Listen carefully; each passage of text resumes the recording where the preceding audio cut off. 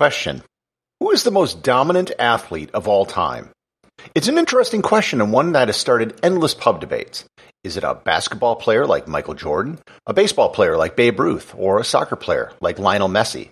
Or maybe it's an athlete in an individual sport like Tiger Woods or Serena Williams. My answer to this question of who is the most dominant athlete of all time might surprise you. Find out who I'm talking about on this episode of Everything Everywhere Daily.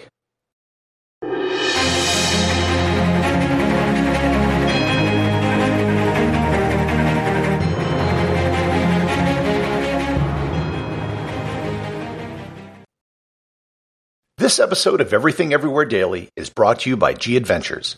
G Adventures is the world's premier small group tour operator, offering tours in over 100 countries and on all 7 continents.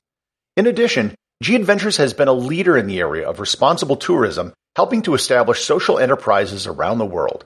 When you travel with G, you not only get to explore the world, you also get to help the people in the communities you visit. And I speak from firsthand experience. I've personally visited over 40 countries on all 7 continents with G Adventures, and I can attest to their high standards and the quality of their tours. To learn more about G Adventures and to find a tour that's right for you, click on the link in the show notes.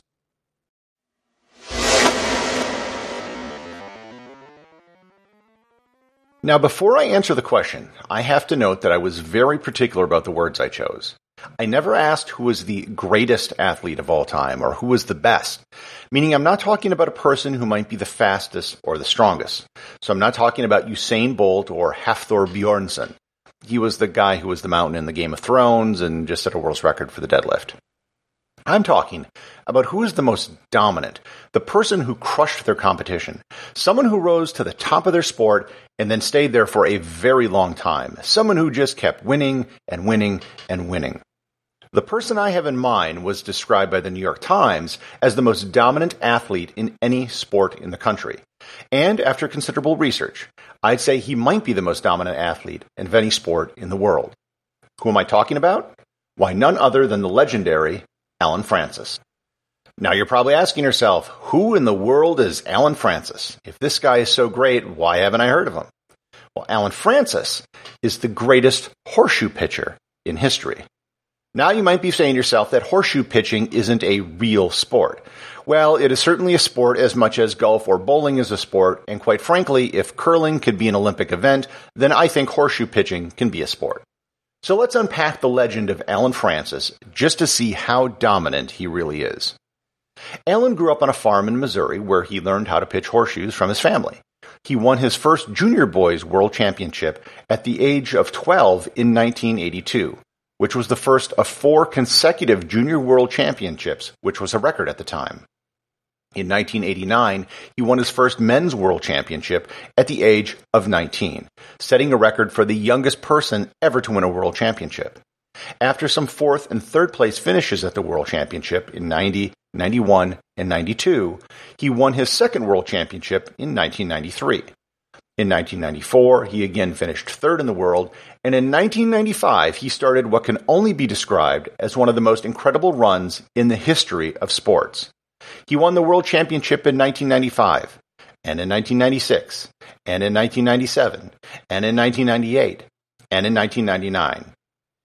By the year 2000, at the start of the new millennium, he had already won 7 world titles and was just getting warmed up. He won again in 2001, and in 2003, he won the first of what would be a record 8 consecutive World Championships. In 2011, he was the runner-up at the World Championships, ending his 8-year streak. A streak which was tied last year by, you guessed it, Allen Frances, who went on to win another 8 consecutive World Championships from 2012 to 2019.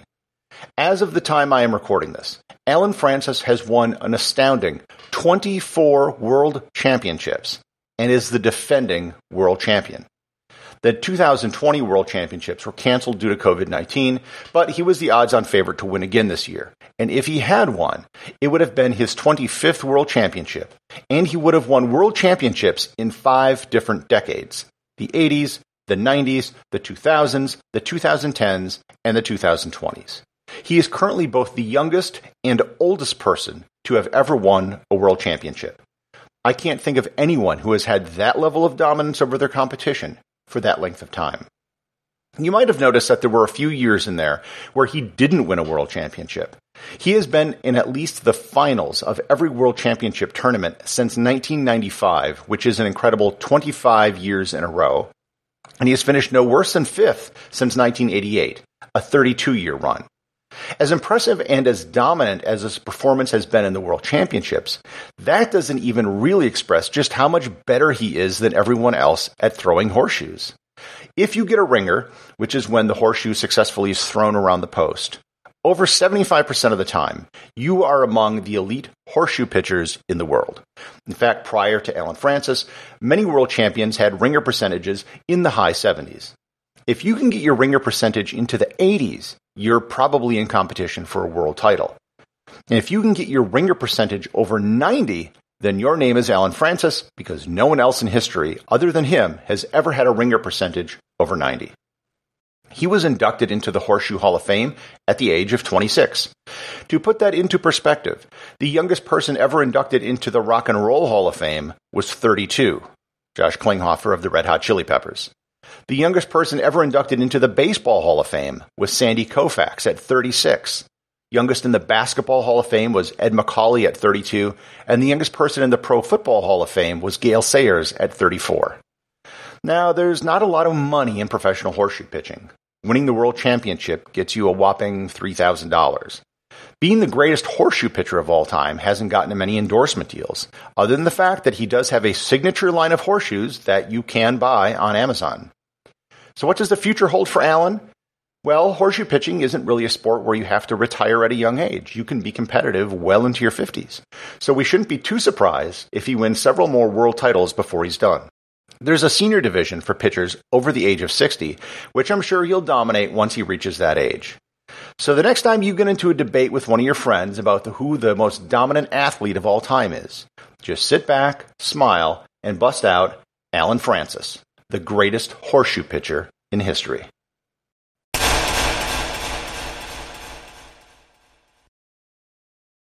This is a brand new podcast, and as such, it can really use your support. If you know someone who is curious and you think would like the show, please share it with them. And if you've enjoyed this show, please subscribe on Apple Podcasts or Google Podcasts, where you'll get new content for curious people every day in your podcast player. And leave a 5-star review. More reviews can help the show be discovered by more people. And also, please support the show over on Patreon, where you will get exclusive audio content not available in the podcast feed, merchandise such as t-shirts, and you'll be able to submit ideas for future episodes. Until next time, stay curious.